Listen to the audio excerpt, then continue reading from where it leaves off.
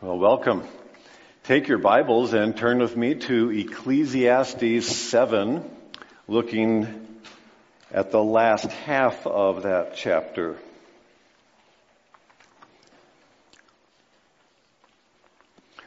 A little bit of self-evaluation. Would you say that you are growing, progressing in your character? Let's say 5 years. The last 5 years, has there been a discernible growth in your love for others, joy in general, peace, patience, self-control, things like that, the fruit of the Spirit? You see yourself progressing. Do you find yourself in a continual process of transformation that you can tell is something that God is doing in your life? That's what God wants for us, we understand. Today in our passage, we encounter Solomon with some sad skepticism, really, about character. And he seems to be describing with concern the lack of people who really care about character. The way he goes about it is in a series of proverbs that seem to be connected one to the other, if we can follow that connection. The verses 16 through 22 seem to be focusing on true wisdom of knowing our internal character, because God sure does. God sees it all. So do we have a sense of our internal character that in some way is accurate and reflects that which God sees and God knows about? That's the beginning, is just simply the diagnosis, if you will, of us knowing who are we in terms of our character. Where are we? What are the issues that are going on internally? Some of the Proverbs here are quite puzzling, and few could be more puzzling than the first one in verse 16. Do not be over-righteous, neither be over-wise. Why destroy yourself? Do not be over-wicked, and do not be a fool. Why die before your time?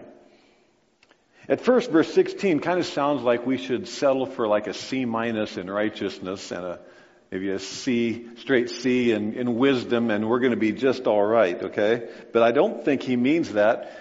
For one thing, he would be contradicting himself with everything else he has taught us in the book of Proverbs, where he is exalting wisdom. He is the biggest proponent of righteousness and godliness, so he surely can't be saying that. What is he saying? I believe what he is saying is to avoid self-righteousness and to avoid a fake wisdom where we fool ourselves because we think we're so smart. In fact, if we were to hear Solomon audibly speak verse 16, I wonder if he'd say it with some cynicism like this: don't be so righteous. Don't be so wise, as in don't claim to be, or don't act like you're so righteous. He's kind of like addressing, I think, the Pharisee issue that Jesus was always talking about in the New Testament, when they had this self-righteous, this puffed up view of their own righteousness and how smart they were. And it is our temptation, because we care so much about what people think about us, right? We care about appearances. We are desperate to maintain, if you will, a reputation. And sometimes that happens at the cost of what's going on inside gets ugly and uglier in terms of what God himself sees. We can really fool ourselves. So don't be so self-righteous. Don't be so self-wise. Why destroy yourself? Perhaps saying, it's really tiring to pretend on and on. You're going to wear yourself out pretending to be righteous and wise if it's just about putting on appearance. So it could just be this sense of, you're going to be miserable. Why destroy yourself in that way? I think we all understand that there are sins that are external and obvious to others, and there are sins that are internal that no one would really know about. 10 Commandments tend to address external sins. Thou shalt not, commit murder, commit adultery, bear false witness, lying, and so forth. But if you think about those external sins, they are fueled first by internal sins.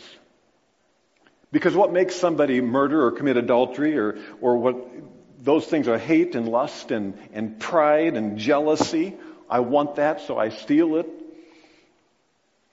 But what if we're pretty good at managing our external sins? What if the issue for us more is the internal bitterness and we don't really show it? But there's lust and there's arrogance and there's jealousy and there's hatred and there's greed, and this stuff is all churning within us. It will poison our souls. And it will leak into our relationships, and it will affect us and those around us, no matter how well we do at squelching what others might know about us. Verse 17 then says, don't be over wicked and don't be a fool. Why die before your time? So it's kind of, instead of the person who's pretending to be righteous, now it's like he flips over to the person who is like maybe given up, maybe is so sick of the hypocrites that are putting on airs and trying to appear righteous. This is the person that says, forget it all. I'm just going to do what I want to do, and I don't care what God thinks. I don't care what anybody thinks. What happens if you abandon that? It says, why die before your time? Because just going into wickedness, sin, is foolhardy and very dangerous, frankly, physically. The external sins lead to drug overdoses or risks of being caught as a criminal or drunken driving, whatever it might be. But really, all sin has consequences, and we would say the same of internal sins if we're honest. The internal, more hidden sins create a inner turmoil, and if we just let bitterness grow, if we just let jealousy keep churning, I'm convinced it probably shortens our life as well.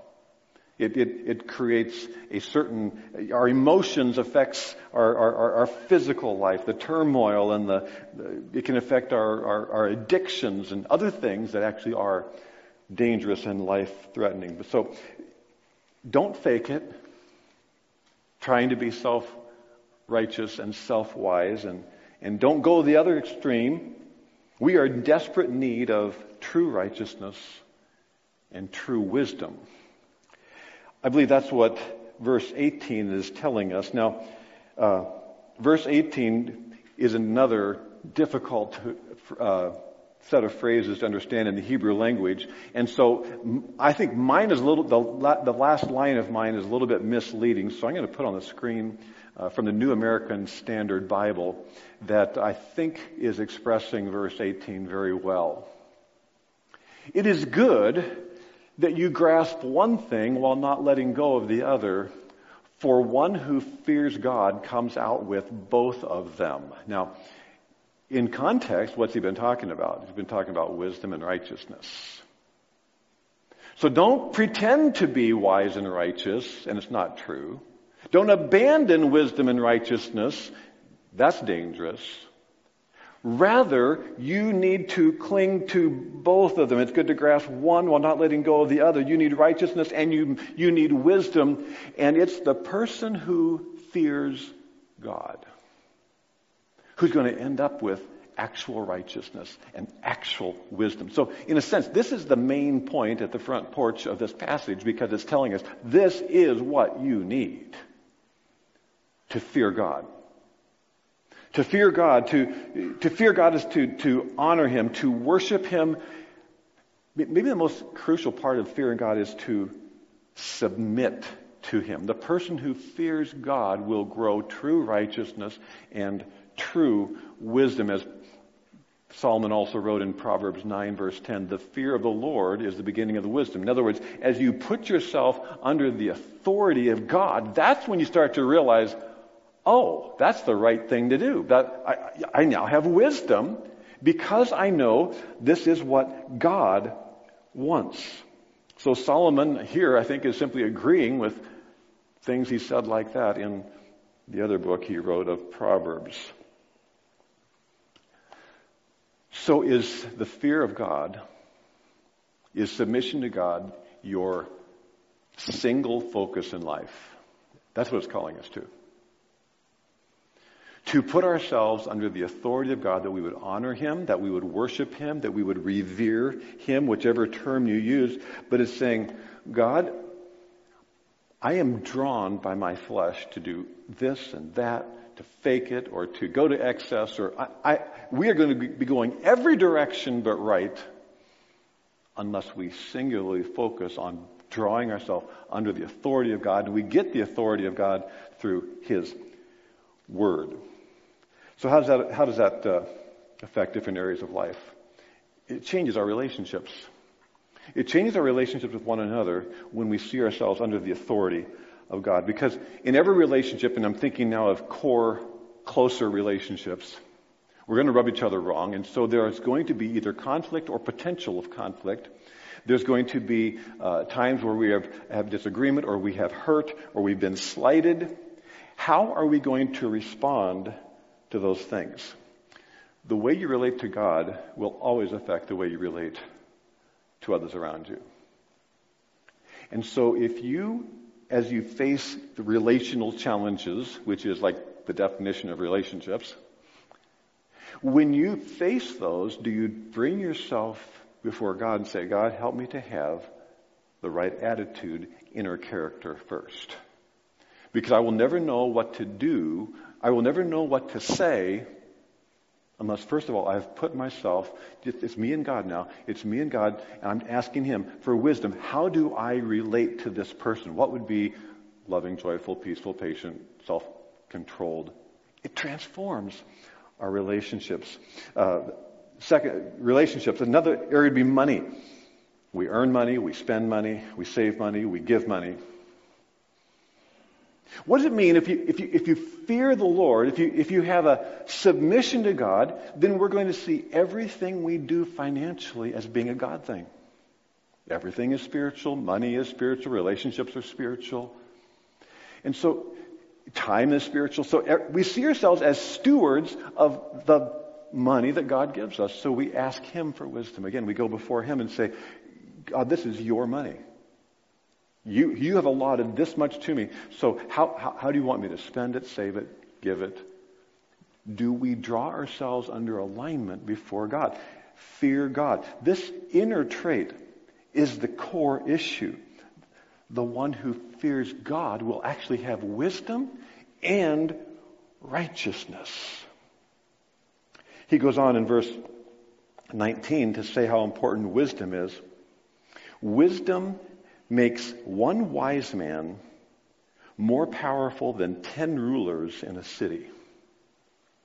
So if you are pursuing wisdom and grow in wisdom so that in the 5-year plan you see that you now have more stability, more wisdom, more insight that is God-directed, you will have more power than 10 rulers of a city. What's that saying? Power is influence. Influence is power. You will have influence more than 10 rulers. So rulers are people with positions. And it's saying that wisdom, not position, creates influence. So whether someone is a boss at work or a political position, or your child's coach, or professors, or the bloggers or author that your friend reads, they have positions, but you might have more influence in their life.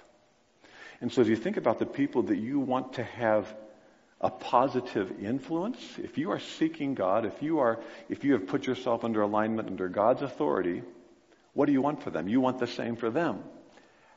How do you communicate? How do you have that influence? If you have wisdom, you will have influence more than all of their exposure to so-called experts. That doesn't mean they're going to follow you. They still are going to have their choices to be wise or righteous or self-righteous or self-wise. But you can live an example of wisdom. Wisdom makes one wise man more powerful than 10 rulers in a city. Where do you get wisdom? Fearing God. So he's calling us to this godly wisdom. He next addresses the issue of righteousness. Remember, those are the two things, wisdom and righteousness. I believe this is addressed at the self-righteous. Verse 20. It's kind of in your face. There is not a righteous man on the earth who does what is right and never sins. It's kind of like that's an obvious thing. And yet it's not an obvious thing to the self-righteous person because they just don't spend any time in front of any kind of spiritual mirror. They are not looking at themselves, they look at others. And they only care about what people see in them. They don't look in the mirror. And so he's making the point that wake up and realize you're not so righteous. We become so accustomed sometimes to doing the right thing in terms of appearance that we have lost sight of what internal decay there could be. External sins and internal sins. We realize there's both.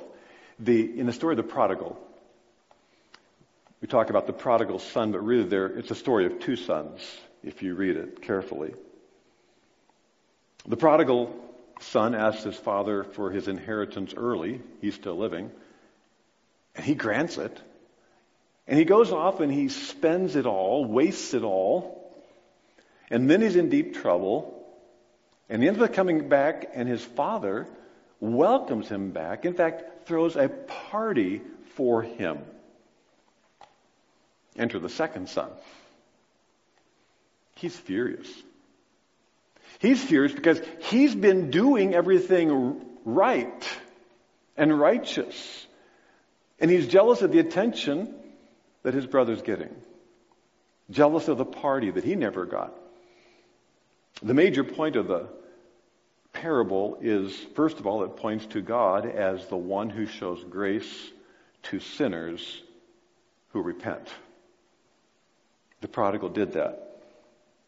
But the sidebar of the story is directed to the other son, the self-righteous son, because if you go back to Luke 15 where you find this parable, it's actually told to the Pharisees. Chapter 15, verse 1 of Luke. They are the second son. So the prodigal son is the example of external sin. It was obvious, wild, unrighteous living, but the other son is the one guilty of internal sins of jealousy, resentment, hatred, pride, self-righteousness. Which son enjoyed the father's love and mercy? Surprisingly, maybe, as he told the story, it was the one who had the external sins because he repented. And which one did not enjoy and experience the Father's grace and mercy? It's the one who hung on to the inner sins. And so while the prodigal sons were greater, you could say externally, his sins were greater, actually it was the one with the inner sins that had the greater spiritual problem because he couldn't see it, didn't know it, and would continue to live that way. So are we aware of our inner sins? Is that as we think about worshiping, honoring, submitting, fearing God, are we focused on the things we do that others would see? We're only looking at the fringe. We aren't even looking at the core of the problem. The next two verses, after describing wisdom and righteousness, now calls to attention our tendency to judge one another. Okay, now we're kind of not, instead of, in fact, it puts us on both sides. others judging us, and us judging others. Do not pay attention, verse 21, do not pay attention to every word people say. That's a good, you can put that on a plaque. Or you may hear your servant cursing you. For you know in your heart that many times you yourself have cursed others. It's almost kind of like a little bit of a humor there that don't listen too carefully to critics. You should ignore your critics, ignore those who judge you, because you also judge others. The idea of a servant is that there's someone who's on your side, and yet they've probably criticized you. If you've heard if you had the ability to hear everything that even your very best friends have ever said about you, do you think you'd be appalled? Kind of scary. And the reason we kind of know that is because even the people that we love, we've said some pretty critical things about too, right? If we really knew those things, you know in your heart that many times you yourself have cursed others. We're all guilty. We're all naturally critical, naturally judgmental, natural hypocrites. Psalm 64:2. They bless with their mouths, but inwardly they curse. And aren't we so capable of being able to carry on a conversation while at the same time it's the very person we have been harboring bitterness towards? Or Jesus in Matthew 12, for out of the abundance of the heart, the mouth speaks. I tell you, on the day of judgment, when people will give account for every careless word they speak. That should be a bit frightening. Ever find yourself saying, oh, I'm sorry, I didn't mean to say that. When what we really should say, honestly, is, I'm sorry, I didn't want you to hear that. The fact is, out of the abundance of the heart, it is what we were thinking, and that's why we said it. The observation of verse 21 and 22 is that we tend to tell others what is in our heart about somebody else. Gossip. The danger of gossip, it leaks out. If you glance ahead just a couple of chapters, chapter 10, verse 20. Do not revile the king even in your thoughts, or curse the rich in your bedroom. Meaning, you think it's very private. Because a bird of the air may carry your words, and a bird on the wing may report what you say. It's a kind of a humorous metaphor of the fact that you think you didn't really hard to tell anybody, but you may have just told this one person. It's amazing how it gets around that what you said bad about them gets to the person, and they find out. So there's the danger. Have you ever had somebody pocket dial you, and suddenly you can hear everything they're saying someplace in a house, someplace? Solomon would say, hang up fast, because you might hear something about yourself that you don't really want to hear. How do you avoid saying wrong things about others? This is an external thing, isn't it? This is an external sin. It starts with how you think about them. And unless we experience a revival, a transformation of how we think about people, we will never be able to control what we say about people, because out of the abundance of the heart, we will eventually speak. And what's basically going on when we say something negative about somebody is we think negative about somebody. If we're thinking negative about somebody, what we're really doing is saying, I am superior to this person, because I have the ability to assess how bad they are. Therefore, I am superior to them. I was in rereading part of a book this past week, and he was describing two different ways you could view a mass of people on a sidewalk. You can view them from the horizontal, first of all. And, okay, so I'm a little bit taller, so if I'm looking across a bunch of people, I'm actually, 6 to 10 inches taller than a lot of people, and I could consider myself tall. But you know what the other view is? It's a bird's eye view, the drone view. And all of that disappears. So are we looking at people like, hey, I'm 6 inches better than this person on a certain trait? Who has the bird's eye drone view but God? Because what God sees is we are all sinners. And we are all desperately in need of His grace. And so we have to be thinking not about this view of one another. We can always find a trait that we're better at than somebody. But rather, how does God see us? When we curse, criticize, judge, gossip, we are claiming the right to measure how bad someone is. And we have taken that from God, as if we are God. We are making ourselves God when we do so. True wisdom is to know our internal character and to see ourselves in the spiritual mirror as God sees us first. That's true wisdom. The rest of this chapter seems to be explaining then what is true godliness. And basically what he says is it's very rare. Very rare. So in verses 23 to 25, Solomon makes a kind of a remarkable admission that though he is the wisest man ever, he had come to the end of his wisdom trying to figure out this stuff. All this I tested by wisdom, and I said, I am determined to be wise, but this was beyond me. Whatever wisdom may be, it is far off and most profound. Who can discover it? At this point, verses 23 and 4, this seems to be referring what has come before. So he said, I've been scratching my head. Why is there seemingly this endless sense of false righteousness and judging of one another? I just cannot really figure that all out. But give credit to Solomon for this. He was wise enough to know kind of what he didn't know. And in verse 25, he looks forward ahead then to what follows. Here's what he did know.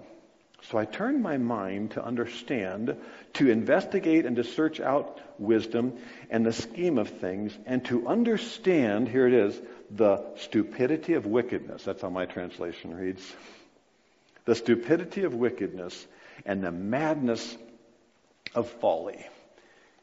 Though in a sense he's admitting, I don't really know why we're so hopelessly judgmental and fake in our righteousness. I do know this. And there's a book by this title, Sin Makes You Stupid. He says, I know that. To understand the stupidity of wickedness and the madness of folly. To begin with, the prodigal son was that person. Till he came to his senses, but it made sense to him. If I could have all this money now, then I could do all this stuff, and then I'd be happy. And of course, then it ran out as he ran out of money and friends. It's not just the prodigal. It's not just the classic bad guy. But the stories of Scripture, the history of Scripture, point out the foolish sin by many who knew God. This is where we have to take this to heart. We're just going to go through a few examples.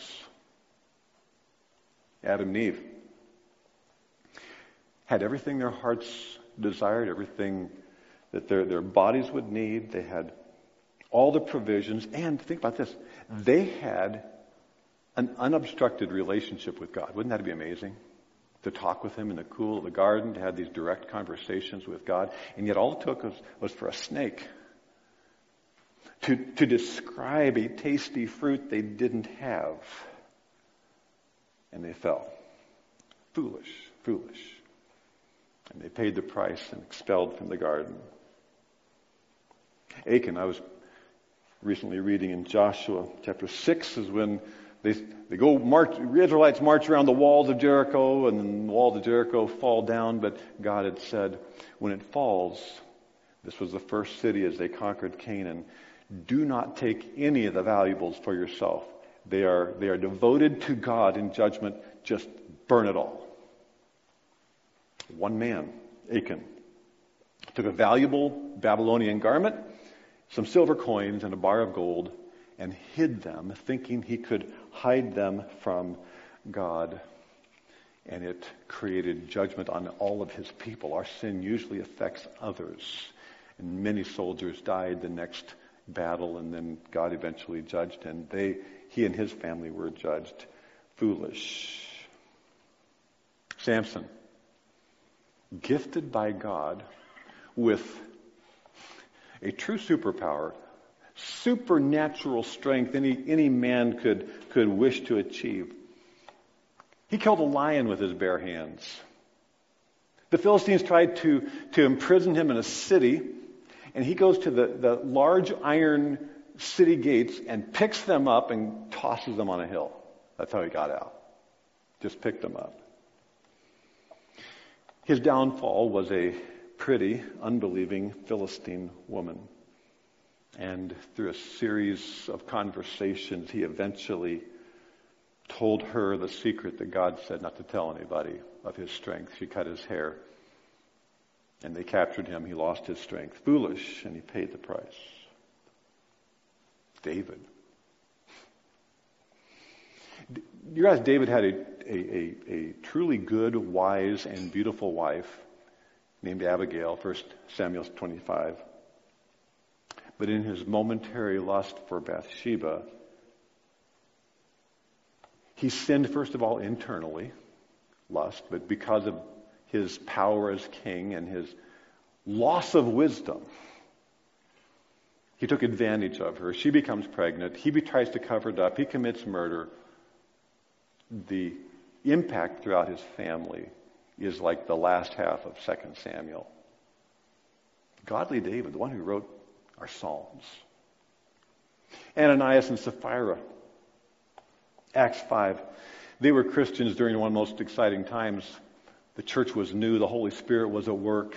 Church was growing. People were being saved. And people were giving generously and giving big, generous gifts. And they saw how much attention the generous givers got. And so they went and sold a piece of land. And they brought it and said, we're giving this land. Is that all? You're giving the whole land? Yes. All they did was exaggerate what they had given to say they gave it all. And they didn't. They lied. And how foolish. And in that early day of the church, God struck them dead. The foolishness of sin, the stupidity of wickedness. Verse 19. Could it be that someone listening to this is on the brink of doing something very spiritually stupid? Is the Holy Spirit speaking to you of some external choice because you have already nurtured something internally? The poison is there. It's time to say no. Inner sin is always filled with lies that Satan wants us to believe. This will make you happy is classic. This will make people respect you. This is small. You'll get by with it. It doesn't matter. It's hidden. It'll be fun, they said. God's word says, understand the stupidity of wickedness. Numbers 32, be sure your sin will find you out. You maybe heard that one. James 1, sin when it's run its course brings forth death. Whatever person sows, this he will also reap. Galatians 6:7.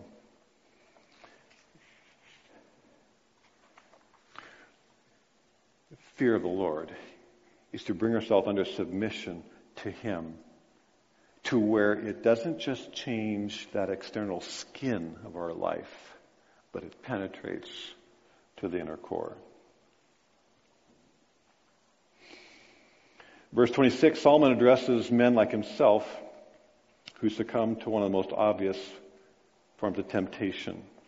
I find much more bitter than death the woman who is a snare, whose heart is a trap, and whose hands are chains.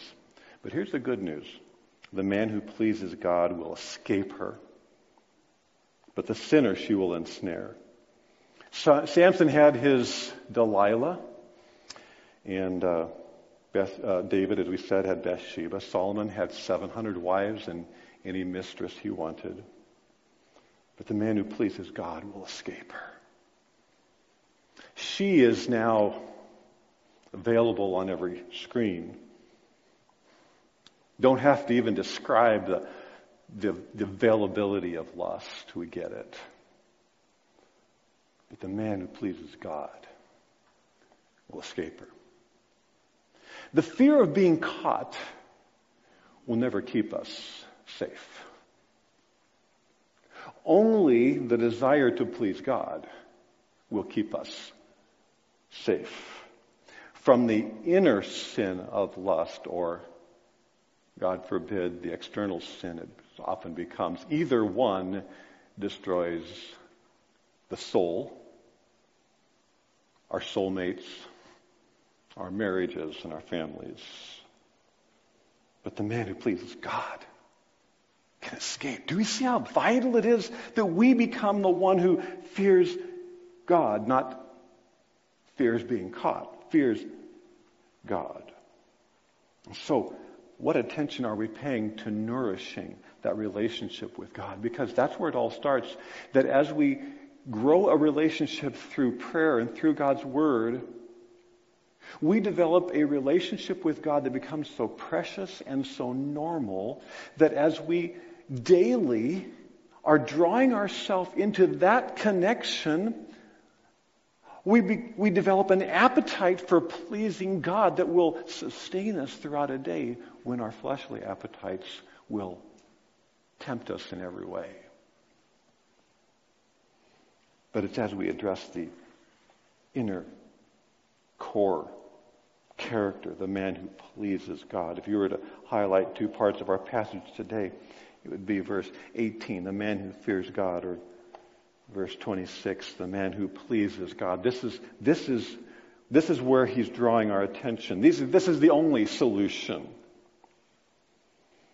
Verses 27 and 28, Solomon bemoans the fact that there are so few,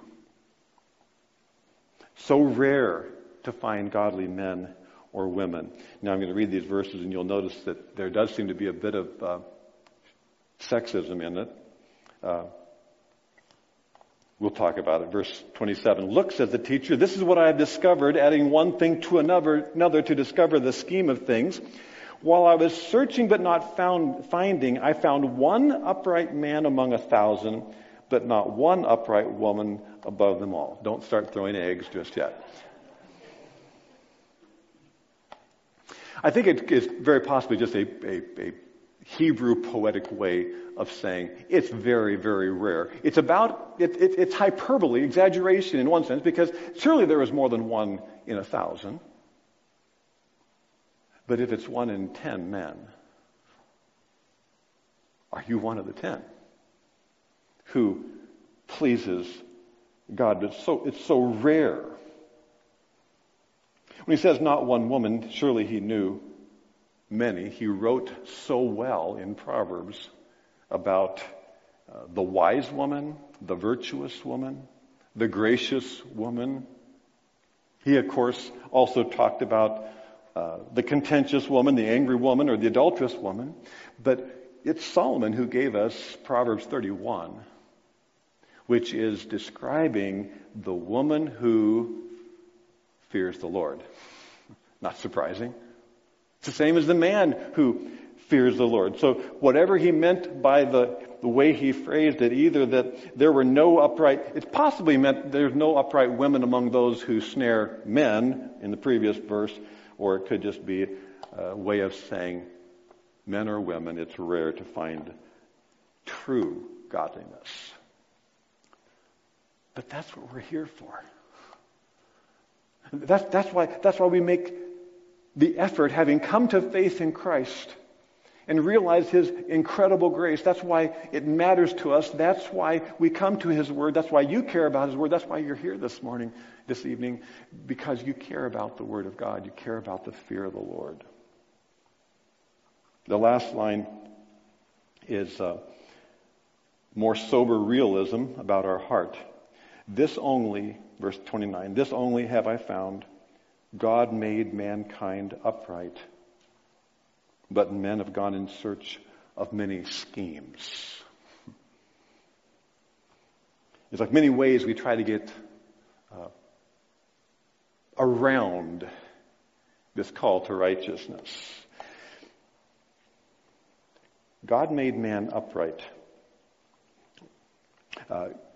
First of all, this is drawing attention to the fact that God is indeed the one who has created us. He made us. He designed us. He brought us into existence. If He did not, He knew that you would be you, and He planned you. But going back to when He began with Adam and Eve, He made us upright. The word is not the word holy, that we are pure and absent of sin like God is. But it probably would refer to Adam's innocence, because He didn't create Adam with sin. He created him with free choice, free will. And he did then sin. But Adam and Eve bore the image of God, and sometimes I think we don't take that seriously enough as how powerful that is. That man had the ability to do right. But what happened? Men have gone out in search of many schemes. Or back in verse 20, there's not a righteous one, not one who does what is right and never sins. So we have a moral compass. God made us that way. We know right and wrong, and so we are created differently than animals. A wolf will eat other creatures because it's a wolf. And that is its nature, and it does not have a moral compass. We did not evolve. We did not evolve from some animal form that didn't know morality into what we are now. The chasm between animal and man is insurmountable because of this issue of understanding right and wrong, because of this issue of bearing the image of God. There was never a day or an age where suddenly a wolf or a monkey or an ape suddenly caught on to morality and said, "Oh, I don't think I should murder. I don't think I should steal. I don't think I should commit adultery." That is a God thing that He has put within us. But man has gone in search of many schemes. I believe evolution is one of those schemes. To believe that we are simply some kind of advanced animal. And as a result, people pretty much act like it too. And drop all the moral foundations. And whether it's the sanctity of life or an understanding of gender or morality or marriage, it all falls if we are simply creatures. Culture is a scheme that again has tried to transform satanic lies, transforming moral biblical absolutes. But we understand. We know what inner character is because we have the fear of the Lord. We understand who He is. We bring ourselves under His authority, and because of that, we must live like that. We must pay attention to the inner and to the external sin. In 2 Corinthians 7, verse 1, context is about how God has called us into His family, and He's called us children of His, and because of these precious promises, He says, let us purify ourselves from everything that contaminates body and spirit, perfecting holiness out of reverence, that's fear of God. And those two terms are describing external sins. Let us purify ourselves from, yes, the obvious things, the thing, the thou shalt nots, but not just that, the sins of the Spirit. Because that is where we will experience the purity that God wants to give us. Dwight Edwards, in his book, Revolution Within, says, God exposes our sin not to make us feel bad, but to make us feel desperate. If God's spoken to us today about sin issues that are inner or external, it wasn't just so we walk out of here and feel bad about ourselves, but that we would feel so desperate for His help. Because it's only through the salvation of the cross that our sins are forgiven. It is only through the indwelling presence of the Holy Spirit that He can give us power over indwelling sin. And so we can be honest. We don't have to be self-righteous. We don't have to pretend. We'll destroy ourselves pretending. We'll wear ourselves out. We can be honest before God. And He says if you confess your sin, He's faithful and just to forgive us our sins and to cleanse us. And that is the power He wants to work in us. But He works in us from the inside out. Let's pray. Our Father in heaven, we just want to recommit ourselves to this process of cleansing that you do, sanctification of your Spirit. I just want to pray for every man and woman, young person who hears this, that we might draw ourselves toward you, that we would care more about our inner character, that which no one sees, than what we assume others see. And Lord, that we can trust our reputation when we know that you are at work faithfully in our lives. So I pray for each one as we hear and sense your Spirit at work in us. You know the areas, you know the steps, you know the transparency we need, you know the resources, you perhaps know the people around us that could be of support or help, that we could grow in character, in love and joy and peace and patience and self-control to your glory, because you are the one that accomplishes this. We pray in Jesus' name. Amen.